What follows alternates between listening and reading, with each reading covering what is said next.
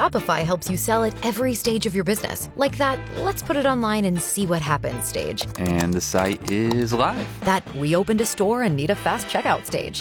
Thanks. You're all set. That count it up and ship it around the globe stage. This one's going to Thailand. And that, wait, did we just hit 1 million orders stage? Whatever your stage, businesses that grow with Shopify. Sign up for your $1 a month trial at shopify.com/listen.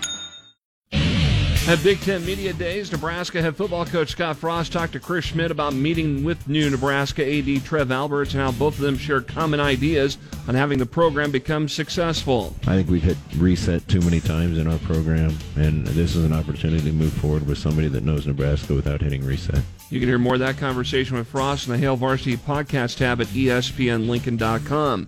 Former Wisconsin AD Barry Alvarez talked to Chris Schmidt at Big Ten Media Days regarding the news of Texas and Oklahoma likely considering a move to the SEC from the Big 12. Where does the Big Ten stand in the scheme of things? Alvarez says they haven't broached expansion yet. Depending on where this goes, that's something that maybe there'll be some more discussion about, or some things that we have to bring to the table. Action could happen as soon as this week with Texas and Oklahoma in the SEC, but nothing is final. At the State Legion Baseball Tournament Sunday, Creighton Prep 5 Points Bank rallied for 6 unanswered runs at the top of the 7th to beat J.C. Bragger of Lincoln Southeast 8-5 in the American Division. In the National Division, Arbor Bank of Omaha Scott beat Carpetland of Lincoln East 7-3, and Fremont First State Bank beat Anderson Ford of Lincoln North Star 15-4. All 3 Lincoln teams face elimination today. Lincoln Salt Dogs fell to the Sioux Falls Canaries by the final of 6-5 Sunday afternoon. The Dogs are off today. They'll play at Fargo Moorhead for a 3-game set starting tomorrow.